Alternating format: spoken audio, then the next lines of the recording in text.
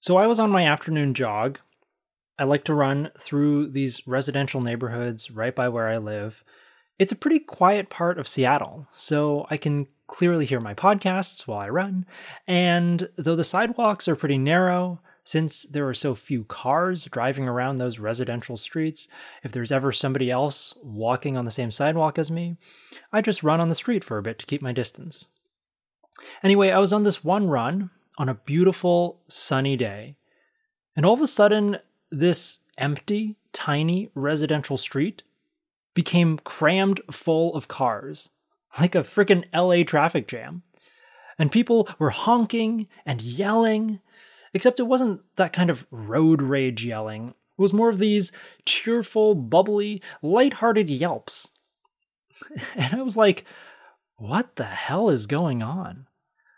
So I kept on running, passing car by car by car, and I noticed that more and more of those cars had their windows rolled down, and some of them even had signs.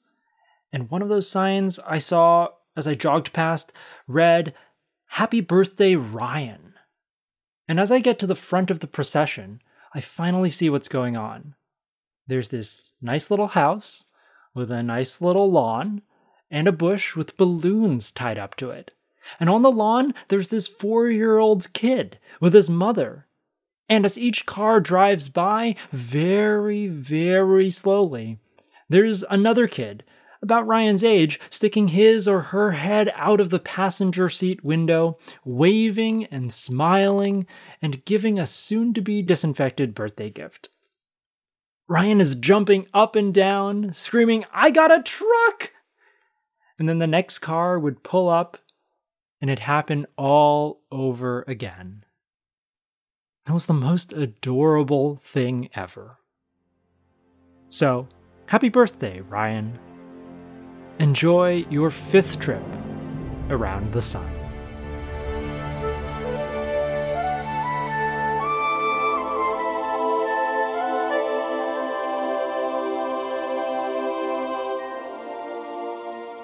Welcome back to Strange New Worlds, a science and Star Trek podcast. I'm your host, Mike Wong. We're all learning how to adapt to life with a global pandemic. Whether it's a social distance birthday party, working from home, or watching YouTube tutorials on how to sew your own face mask, there's no doubt that the coronavirus has made its stamp on the year 2020. So for today's episode of Strange New Worlds, I thought we'd talk about the many ways in which viruses have shaped life. Not just human life, but the entire biosphere throughout time. To help me accomplish this goal, I've brought aboard 2 incredible guests via subspace communications. The first is Aditi Narayanan, a Caltech graduate student studying biology, specifically viruses in marine ecosystems. Aditi is also a co-host and co-producer of the Caltech Letters podcast called Biosphere.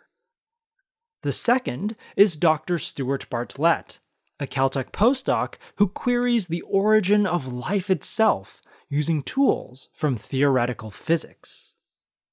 Together, the 3 of us are going to try to weave a brand new understanding of viruses on the level of the biosphere.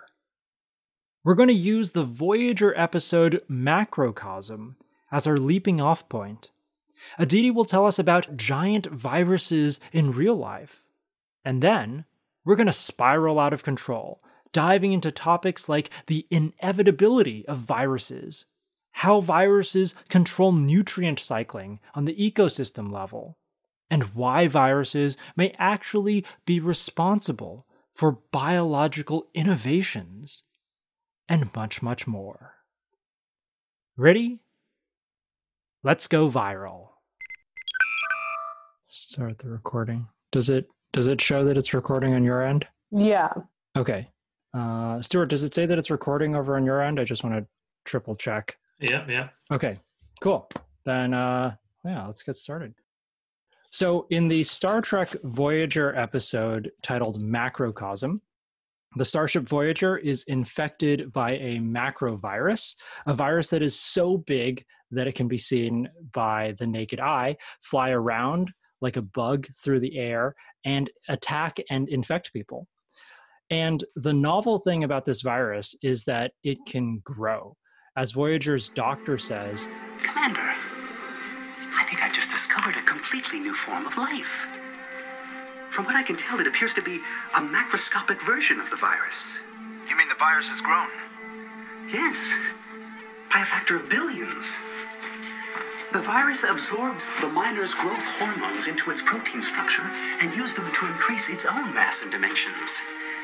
In essence, the virus has found a way to leave the microscopic world and enter the macroscopic world, our world. It's a remarkable evolutionary development. Voyager's doctor calls it a completely new form of life. And if something like this macrovirus were actually discovered, it would be a completely new form of life because it does something that no virus that we know of does. It grows outside of its host. Viruses, as we know them in reality, require a host cell to construct new viral parts and proliferate the virus. Because of this, many scientists don't consider viruses fully alive, and we'll return to this point later. Now, the macrovirus from Voyager still needs a host to replicate. So it's still a parasite, but somehow it's gained some sort of metabolism, the ability to build upon itself and grow, and it keeps growing until it's no longer a thing that you can just swat like a fly, but need to kill with a phaser. And that's exactly what Captain Kathryn Janeway has to do. In this episode, she essentially runs around Voyager and purges her ship of these viruses. Janeway, in essence, is Voyager's immune response, its antiviral agent. So, in recent years, scientists have actually discovered giant viruses. One of them is called the Mimi virus, which is a name I'm not really sure how it came about, but it always struck me as kind of funny. Now, these giant viruses aren't quite as macroscopic as the ones that Captain Janeway had to fight, but they're still pretty cool. So, Aditi, just how big are these giant viruses in comparison to normal viruses, and what's so notable about them? Yeah, so to take a step back really quick, the name Mimi virus comes from microbe mimicking virus. So that's where that comes from. The Mimi virus is on the order of 750 nanometers in diameter, so that's about 3/4 of a micron, and 1 micron is 1,000th of a millimeter. So for context, the original SARS virus, so the one that caused the outbreak in the early 2000s, from about 2002 to 2004, is roughly 80 to 90 nanometers in diameter. So this one is a full order of magnitude bigger. And this is, I think, especially incredible given that the average size of, say, an E. coli cell, which is the bacterium used as a model organism in a lot of research, is only 1 to 2 microns long, and about 1/4 of a micron wide. And Mimi viruses, again, are 3/4 of a micron in diameter. It is quite remarkably large. Something else that I think is even more striking about them, if that were possible, is that they can be infected themselves by an even smaller virus. No way. So, yeah. This kind of virus is called a satellite virus because it relies on yet another virus to propagate. One of the known ones that affects Mimi virus is actually called Sputnik. So, fun fact. That's actually super crazy to think about because you could almost imagine an infinitum of things infecting other things once you get into viruses infecting other viruses. Yeah. Oh my goodness. Wow. Okay. And it's not always that these viruses infecting other viruses are necessarily going to damage their host virus. Often that host virus's replication is not affected by the satellite at all. But what's interesting about Sputnik is that it actually does adversely affect the Mimi virus, and there's evidence that it may actually deactivate it, which is really quite extraordinary, I think. Wow. Yeah. Okay, so you said Mimi virus stood for microbe mimicking virus, and essentially because it probably looks like a microbe if it's that large, you compared it basically to the same size as E. coli, one of the most famous bacteria around. Wow. That's absolutely amazing. Blew my mind there with the viruses infecting other viruses. Yeah, so like I said in the intro, the common wisdom is that viruses are not quite alive. Viruses can't exist without their cellular hosts, or I guess as I just learned, they're the larger virus that they're infecting. Yet it's very easy to imagine cells without viruses. And oh, what a better world that would be right now if we didn't have any viruses. But, you know, I've heard of this one school of thought that says wherever you have life, cellular life, like us or like bacteria, you'll have viruses tagging along too. Stuart, can you explain why that would be the case? Well, there seems to be kind of a fundamental self-replicating quality to these kind of entities which carry a certain type of information. And so basically whenever you have, and this seems to apply in artificial digital worlds as well as in the Petri dish, whenever you have a molecular system that is sophisticated enough to do some form of self-replication, and the sophistication that you need is relatively high, especially in the real world as opposed to the digital world. So once you have that sophistication, it turns out that there is always basically a niche that opens up once you have that ability. And it's a short-term niche, which is that if you are an entity containing just the information, then you will always have a slight advantage over those entities which carry not just the information, but the replicative machinery. You will always have a short-term advantage in hijacking that machinery for yourself.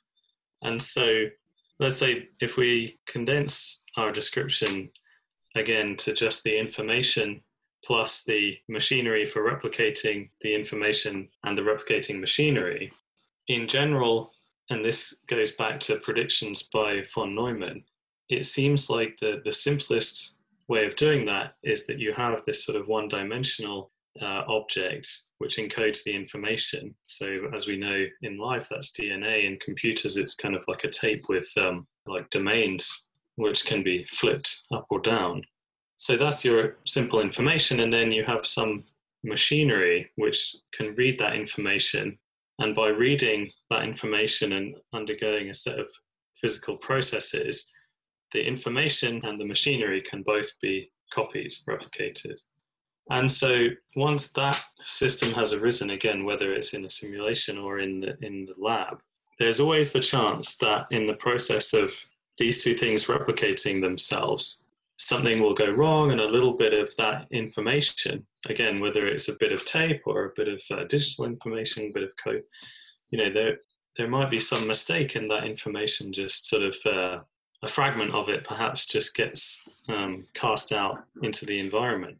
And of course, most of the time, just random fragments of that information will not code for anything in particular and will also not be able to infect anything. But there is always the possibility that eventually, maybe some fragment of that information has just enough that if it slips into the replication machinery, may make a copy without making a copy of the replication machinery. So it's similar to the problem that evolutionary game theorists have been working on for a long time, which is that if you have a set of agents which are able to replicate themselves, how do you move from that kind of situation to one where they're cooperating? Because we see that in life, there have been these events where previously selfish individuals have become cooperative. And the problem is that there's always this short-term niche for cheating in the system and getting someone else to do your replication. So it seems like that niche is always available when you have this system of replication machinery plus information. There's always a possibility that certain fragments of information can sneak in and take advantage of the wider system. So I have two questions to follow up on those really intriguing ideas. The first is, basically you're speaking of viruses as if they were a mistake, like a piece of information that lost some of its ability and still hangs around and then basically hijacks a fully living organism to continue to replicate itself. Is that sort of the paradigm that you're suggesting? That And of course, at the beginning, and even after the beginning, it's entirely accidental. So, the first, let's say, viral entity that could use another organism's replication machinery for its own self-replication, it had no idea that it had that ability. And even once it was using other organisms' replication machinery to replicate, it's not as if there's ever any intentionality. It's just that there is this open niche, and if the niche can be filled, then it probably will be at some point. Due to the natural variations of the biosphere. Right, the inevitable sort of fluctuations. We live in a fluctuating system, Yeah, those fluctuations will push the system such that this niche, this open hole, gets filled, and that is specifically what a virus is. Wow. Now, my other question was that it seems like this is all contingent on a system in which there are entities that divide information carrying from the replicative machinery. And I was wondering if there is a conceivable system in which there are entities in which the information carrying and replicative machinery thing are one and the same, and in which case would you still have viruses? Yeah, that's a great question. And of course, this is a hot topic in the origin of life field. It's difficult to work out whether there were viruses in the earliest stages of life, or indeed whether the earliest stages of life were viruses. But there are theories about alternative information storing systems and information replicating systems. We are used to thinking of information being stored in genetic polymers, and that information then is translated into the sequence structure of proteins. But there are people out there who believe that the first organisms may have done things differently, and that perhaps the information and the machinery were both proteins, and vice versa. Some people think that the information and the machinery could have been genetic molecules, RNA specifically. And there are advantages and disadvantages to both perspectives, of course, because if we take the RNA example, we know that it's a good information carrier, but you might argue, well, how can just that naked information molecule do anything mechanical or do anything particularly functional when its job is just to sit there and be read? And in general, RNA is not a particularly good catalyst, but there is one important exception, which is well, there are probably more exceptions. I'm just speaking of the exception that I'm familiar with. And that is the peptidyltransferase center of the large subunit of the ribosome. So the ribosome is this big, very complex machine which translates the information in messenger RNA and makes proteins of a given sequence. And it's kind of built from two subunits. And the larger subunit is used for loading the transfer RNAs and basically building the growing protein molecule. And there's this sort of center in the large subunit, which essentially does this polymerization of the growing peptide chain. And that is a RNA catalyst, a ribozyme, basically. And so some people point to that as being this very ancient RNA-based machine. It has information in it, it's an RNA molecule, but it may also be able to perform some machine-like functions. On the protein side, we know that they can do all kinds of clever functions. I mean, they are the machinery of life, but it's arguably not the best way to store information. So there's no clear winner in general. And if I had to choose, I would say it was probably a mixed story, and probably both molecules were somehow involved, maybe at every stage.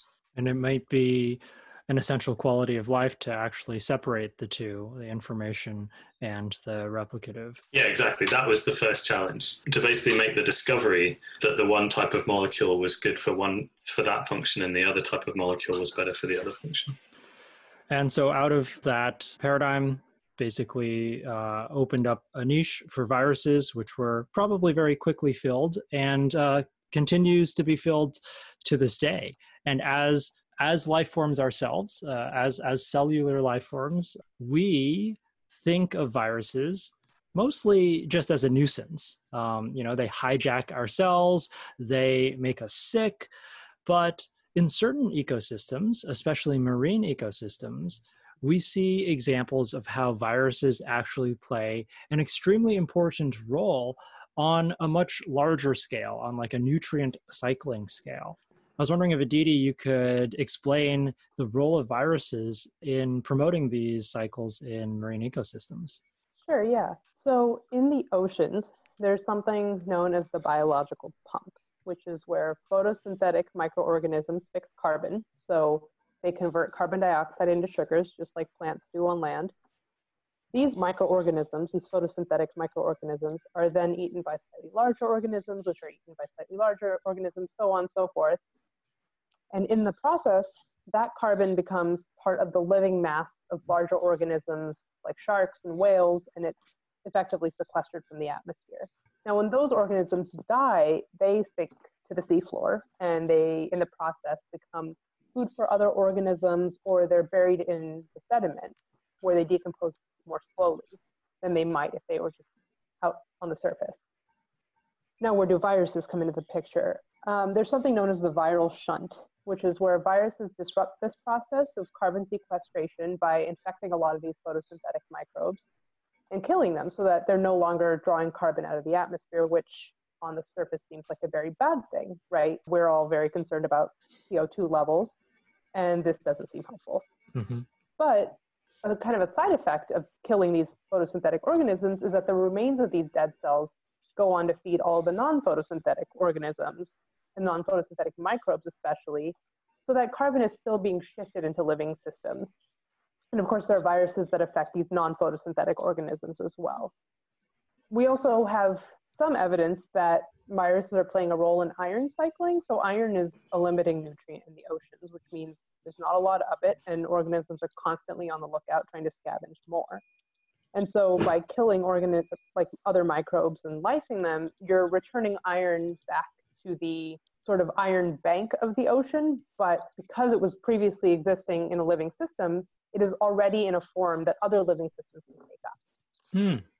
So viruses in the oceans especially play a very important role in nutrient cycling, and some even have genes known as auxiliary metabolic genes that actually change their host metabolism. So their host might end up consuming more nutrients from their surrounding environment in a way that aids the ultimate goal of viral reproduction. So what you were saying before with the biological pump? Pump. Yeah. So that's basically, if I understood correctly, essentially a one-way street in which carbon, which is taken in from the atmosphere, from CO2 in the atmosphere, gets drawn into these marine ecosystems, mainly by photosynthetic life forms that can use sunlight to assimilate this carbon from carbon dioxide into living matter. And this pump is drawing all of that carbon essentially eventually to the seafloor, where it's gone forever. I wouldn't say gone forever. No, okay. It's just that it breaks down much more slowly. And I also wouldn't call it a one-way street, because as organisms consume their prey, the small organisms below them, some of that is being assimilated into biomass. They're getting bigger, they're growing, but the way we exhale CO2, some of it's just going right back out as CO2. Right. But the idea is that in some way you are still able to sequester some carbon in the form of biomass. And with viruses, they're disrupting that sort of flow. Right. Okay. So there is a preferential flow downward to the depths of the oceans of carbon, of other nutrients like iron, and the viruses, essentially by destroying those cells near the top of the ocean, like you said, are disrupting that flow and keeping those nutrients essentially dissolved in dissolved. the upper ocean water. Yeah. Got it. Wow. That seems like a very profound thing for such a tiny, microscopic. I hesitate to call them organisms because we're still conflicted about whether they're alive or not. But they interface with life forms at every single scale. They infect bacteria. They infect things as large as us, and really cause a giant effect on the biosphere. It's amazing. Yeah, absolutely. In fact, I read that in the time that it takes to blink one of your eyelids, the number of viral infections that occurs in the ocean is equivalent to the number of stars in the observable universe, which it blows my mind.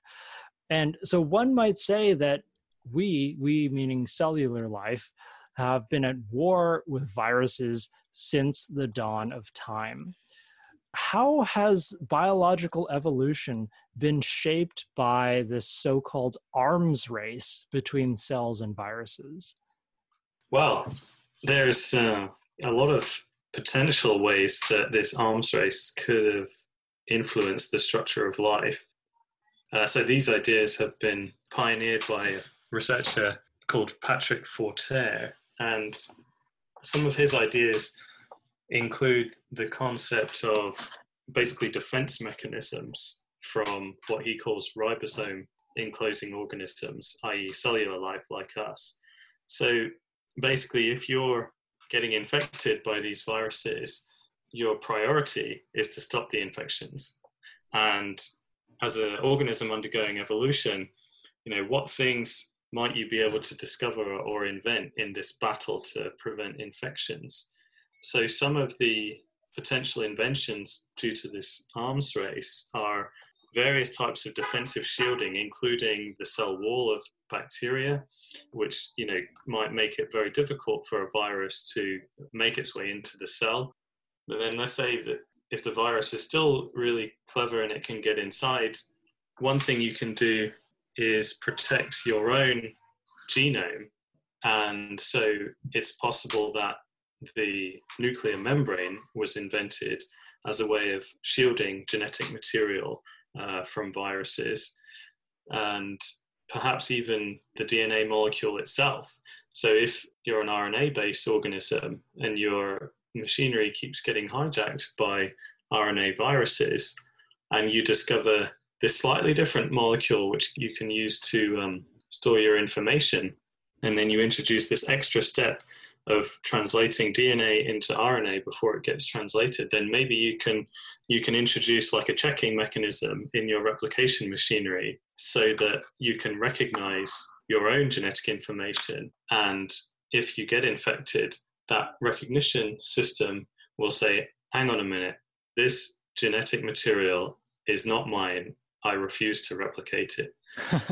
And indeed, there are these so-called capping mechanisms where basically it's like an ID tag that organisms put on their genetic material. Again, it's like a stamp saying this genetic material was made in this cell. It's okay to be replicated. So every step of the way, there would have been this sort of transition where the cellular life invents this defense mechanism, and then the viruses have a problem. And in the intervening period, perhaps the number of infections go down, but at some point, maybe by some mutation or some exchange of genetic material, a virus discovers a way around this defense mechanism, and then the battle gets kind of evened out again, and it starts all over again. And so in the end, it's a tricky question when you say, well, these things which seem purely destructive, is there anything useful that can come out of this sort of damaging entity? And so in the same way that useful technologies have been invented during wartime, maybe some of the defense mechanisms and the innovations that came from cellular life defending themselves against viruses actually made the cellular life stronger in the long run and potentially help cellular life evolve faster than it would have done in the absence of the viruses.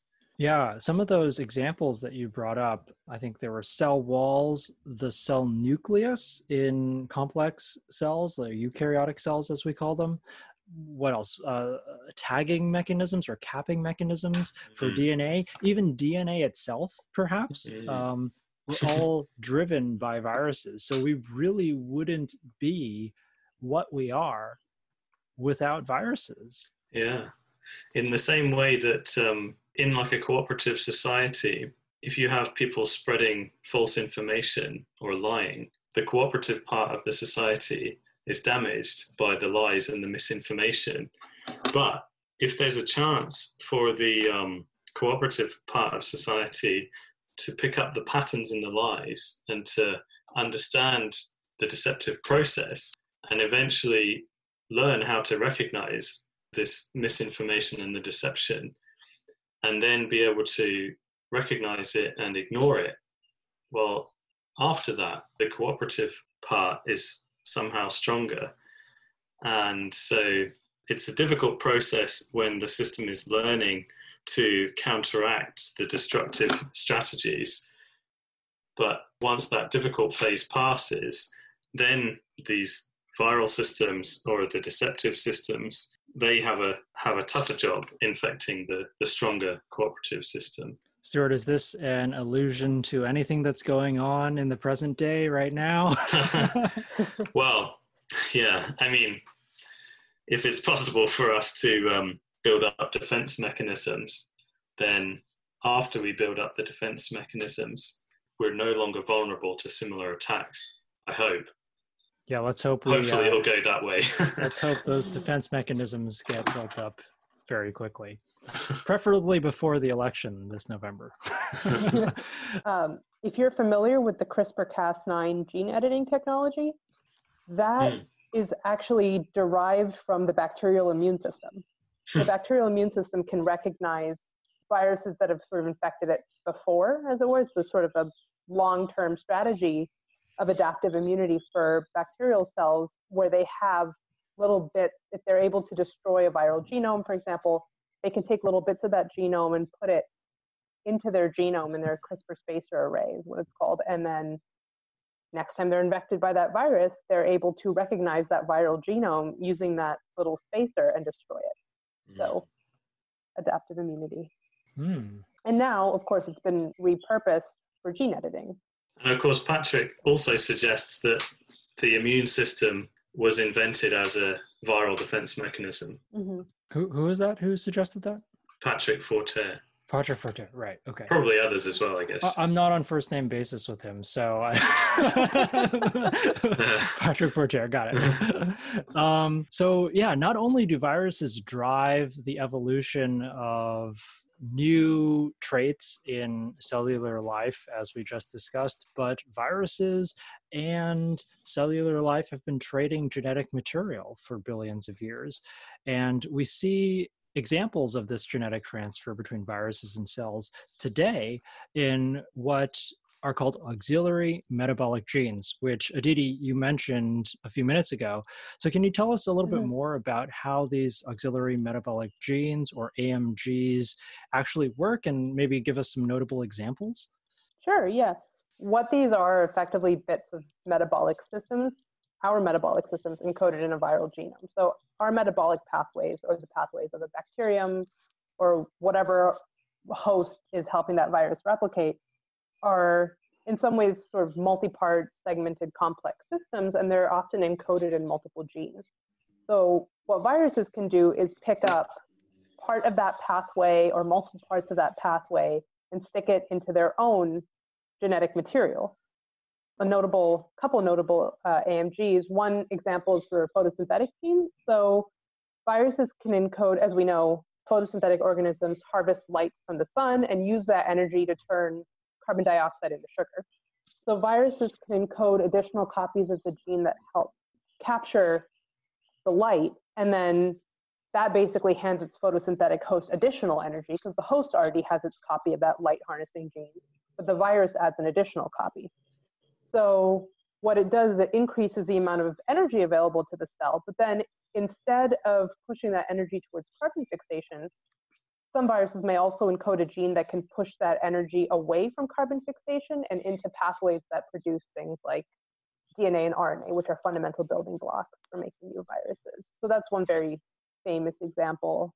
In the deeper ocean, there are viruses that also encode genes for sulfur oxidation. So there are organisms, cellular organisms, that get their energy out of certain sulfur compounds, the way we eat and then get energy. They use sulfur compounds, and viruses infecting them can encode genes for the processing of these sulfur compounds, although to my knowledge, it's not totally clear what impact this is having on the sulfur cycle yet, but must be something, we hope. And viruses, I think, are also known to encode genes that help their host take up more phosphorus and nitrogen, because these are both nutrients that viral replication relies on very heavily. One thing I wanted to go back really quickly to the idea of the biological pump, because I think I made it sound too much like, the virus lyses photosynthetic organisms and then that's it, it's all dissolved and we're done. And all they do is destroy the carbon cycle. There's actually conflicting evidence. It's more complex than that. There's even some evidence that they might be increasing carbon sequestration in the ocean. They might cause microorganisms to kind of clump together and then sink to the bottom of the ocean, and that way actually pull them out of the water column and bury them in the sediment as well. So saying viruses are screwing up our carbon cycle and not letting us fix enough carbon in the oceans is not accurate either. It's much more complex than that. Okay. Jumping back to the AMGs, it seems like the AMGs are essentially viruses' ways of turning their hosts, or like giving their host a superpower. It's like, yeah, take this extra ability, take this extra photosystem or something like that, which will help you actually grow faster, but you're going to actually use that extra nutrient or that extra energy that you're gaining to make more of me, kind of thing. Yes. So it's almost like a symbiotic relationship there. In a sense, the bacteria is gaining something, but ultimately it's the virus who wins and is able to proliferate itself. Yeah. So that is totally a form of symbiosis. It's parasitism, but yeah. Yeah. It almost makes sense, right? Because the virus can't survive if its hosts all die out or are doing poorly. So it's in the virus's own interest to bolster their hosts' metabolisms. Yeah, and viruses also have ways of deciding whether or not it's worth killing their host at a given time. There's some viruses that, rather than just infecting their host and turning all the machinery towards viral production, instead of doing that immediately, they actually kind of hang out for a while in the host, and they stick their genes in the host, and those genes just kind of hang out until the virus decides it's time to start replicating itself. And so that host can keep growing, keep replicating itself without, immediate lysis of any kind. And so that, I think, adds a complexity to our understanding of how viruses affect these nutrient cycles too, because we don't necessarily know yet what the effect of that sort of infected organism that isn't dying but has viral genes in it, like how its metabolic systems might be tweaked in any way. We don't have a firm grasp of that. And so that does affect our understanding of nutrient cycles as well. And there's also this trade-off hypothesis that has been around for a long time, which again tries to make sense of the fact that if you're a virus and all you do is kill your host very quickly, then surely that is not a very good strategy in the long term. And there does seem to be this relationship between, ease of transmission and virulence. So if transmission is extremely easy, then being highly virulent is not too harmful to the transmission of the virus.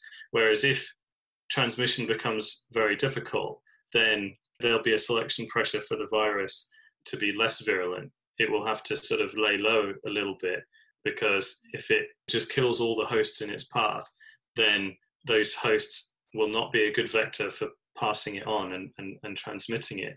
But of course, there's several compounding factors to this issue. And one is the fact that large organisms like us are never infected by just one or zero species of viruses. We're carrying around a vast number of viruses. And so we are essentially a micro ecosystem of small organisms.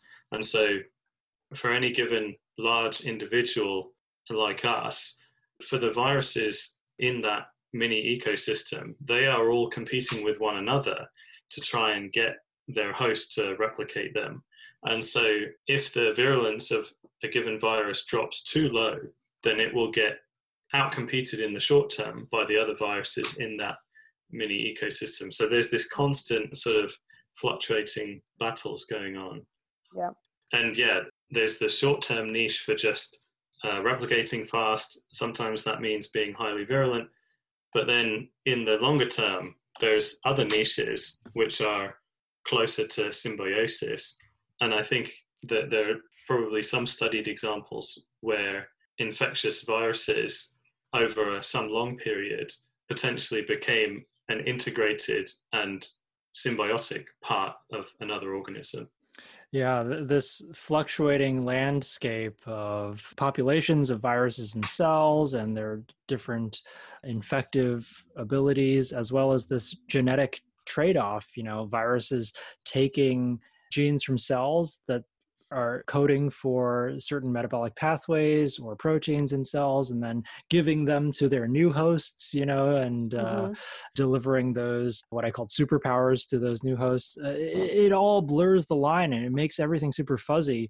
Makes me think that maybe what we need to do is describe viruses and bacteria and cells at a system level perspective. And so we were reading this paper the other week that said that the viral factory, which is essentially the term for an infected host cell that is churning out new viruses, that's the real virus. And the virion, which is the sort of particle that we're worried about catching, today we're worried about catching the coronavirus, SARS-CoV-2. That's just a virion. That's the real virus's mode of propagation, but the real virus is really the system of the cell creating more virions. Stuart, do you have any more thoughts on this system level perspective and how it sort of creates a new paradigm for understanding viruses and life? Yeah, it's a great point, because traditionally, with the sort of standard perspective of the biological world, we think of membranes as defining individual cells and individual entities at the microscopic level. And that's why I think we tend to look at viruses and say, okay, there's some genetic material and it's encoded perhaps in some kind of membrane, protein membrane perhaps. And since it's this kind of spherical, distinguishable object, we tend to draw a line around it and say that is entity X, in our case, a virus. And then we see that it can only replicate itself by going into another entity Y. But these kind of viral factory ideas and virocell ideas compel us, I think, to consider other options, which is perhaps it is a living system. It just has a very bizarre distributed life cycle. So if we follow this viral factory idea, then, as you say, when it's infected the host and the host is doing its bidding, this is like the core of its life cycle. And just at that instance, it sort of looks a bit like a real cell, because the machinery is there, the energy is there, and it's replicating. As you say, once the virions leave the cell and the host cell dies, those individuals don't look very alive because they're just relatively small set of molecules. But again, it could be just a matter of perspective. Here you could have cells undergoing complete life cycles. It's just that pinning down and identifying the components is a bit more difficult than it is for real cells, because for real cells, everything's right there and you can point to it. But for these other entities, you have the genetic material here, and then the factory is over there, and it's spatially distributed, which looks strange to our eyes. But if it's a strategy that works, then it will be selected for. And of course, there are potentially other wayward, what you might call cellular fragments, that can contribute to a life cycle, but not always exist in an identifiable cell. So there, it's possible that fragments of proteins or extracellular membrane vesicles, they might be part of a complete life cycle, but normally you just find them floating around on your own. And so you think, well, there's no way that thing's alive. It's just a piece of just some molecules. So the deception, in this case could be the fact that, viruses are just, information in this transient sort of moving phase. And so that veils the complete picture, which is that there is this life cycle. It's just spread around in a way that's unusual. Well, or not unusual, because viruses are so common. So it's perhaps our perspective that is not right. Yeah, that's actually really profound, that what we think of as normal might not actually be normal, in the sense that there are way more viruses than there are human beings. And that what we look for in a living thing in terms of just like a localized cell that contains everything right there may not be the way that a lot of life works. Maybe life is distributed, like you said, through space and through time. I mean, my life cycle is also distributed, because all the machinery that I need to replicate is not in my apartment. I need medical facilities, I need food, I need water, all these things which are sometimes thousands of miles away. So my life cycle is highly distributed, and everything that I need to go through my life cycle is quite difficult to pin down within an enclosed space. That's a great perspective. Yeah. And for a virus, its grocery store is essentially a cell. It needs to go to that cell to make more of itself. Aditi, I'm wondering about your perspective on this systems level idea, especially because you're the only real biologist here. You actually study viruses. So how do you see them? Because I remember learning in biology class that viruses were definitely not alive, and that the virion was the virus, and that was it. But you're getting a PhD in biology. So how does your perspective on viruses interface with the systems level stuff? For me, the systems level perspective on it is quite new. I find the systems perspective useful for sort of collapsing some of the nitty-gritty details and some of the complexity into digestible perspectives on the viral role in human evolution, biodiversity, Earth history. Mm-hmm. Well, it's tricky because the meaning of natural selection becomes difficult as you look at coarser and coarser grained higher levels of the system, because there is no evolution happening at the planetary scale, because planets are not competing with each other, not being selected for, and they are not undergoing heritable variation. And despite the fact that you can kill planets like Pluto. Yeah, ignoring the oppression.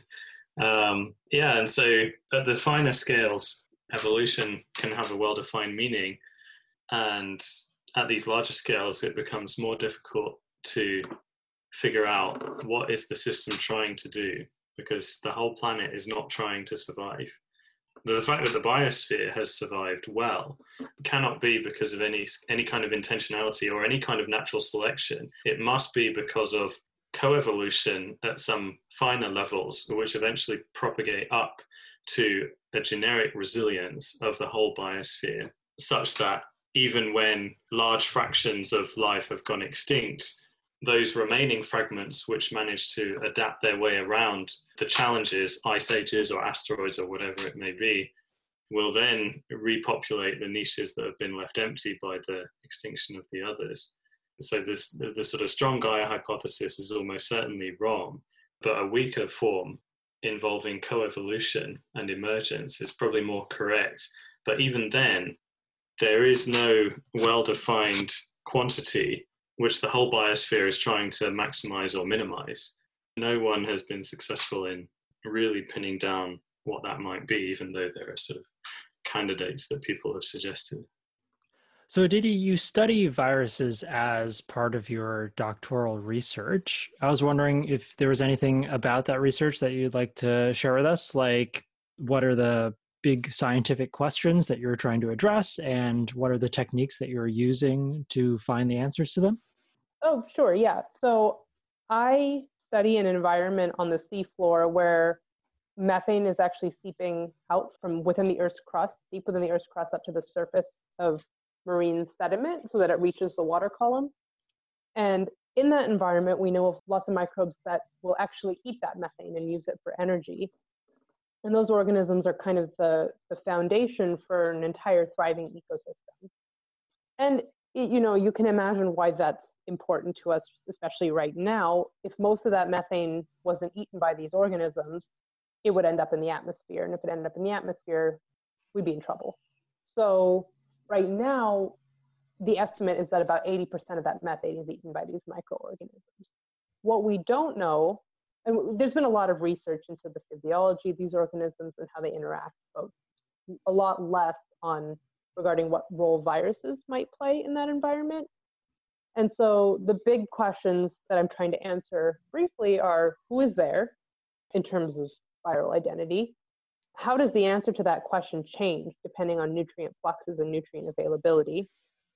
And what effect do these viruses have on nutrient cycles in that environment, like especially in terms of methane? How might they be affecting methane consumption, methane processing? I have to say, I don't pretend that I've discovered a whole lot yet. It's very early, and to some extent, I'm still getting methods to work. But a lot of the methods we use for things like this involve imaging and isotope tracing and things like that. But I mean, at the same time, it can be frustrating because we're going in almost blind to a degree, but it is also very fun to dive into this blind because there's no research on viruses in this area, everything we find is hopefully going to be interesting in some way. There's no way to get bored, so. Yeah, that's really awesome. The bottom of the ocean or deep within Earth's crust, they're completely alien environments. It's really like exploring a strange new world. And yeah, you're basically cataloging for the first time who's there and what role are they playing in this very important cycle that is controlling how much methane gets out into the atmosphere. So best of luck with that. And I can't wait to find out what you discover. All right. Well, if there's nothing else, I want to thank you both for expanding my mind with regard to viruses. That was all very fascinating. I learned a lot about viruses' various forms and what they do at the ecosystem level and how they are really an essential part of the biosphere, not just today, but the entire story of the biosphere and evolution here on our planet. Right now, we're all adapting to life during a viral pandemic. And I, for one, wish that we had someone in a leadership role like Captain Janeway, someone whom I could trust to understand the science and wield it against the virus. But despite that, I'm sure that, like the crew of the USS Voyager, we'll all make it through this in the end. So I want to thank you once again, Stuart and Aditi. Stay safe, both of you, and take care. Likewise, thank you. It's been a pleasure. Too. Thank you. Every time I speak with Aditi Narayanan and Stuart Bartlett, my mind expands in directions I never thought possible. Viruses infecting other viruses? Viruses giving their infected hosts new, useful abilities? Thinking of life as a distributed entity, ever-changing in space and time, rather than a set of localized individuals? I'm starting to see viruses in a whole different light, and I hope you are too. Now, this, of course, is not to diminish any of the suffering that's happening around the world right now. We must continue combating the coronavirus with the best science, medicine, and social distancing that we've got. And when we emerge from this situation, our societies will be more resilient than ever, so long as we keep an open mind, learn from our mistakes, and seek to more fully understand our role and the roles of viruses on a systems level in the context of the greater biosphere. Until next time, see you out there.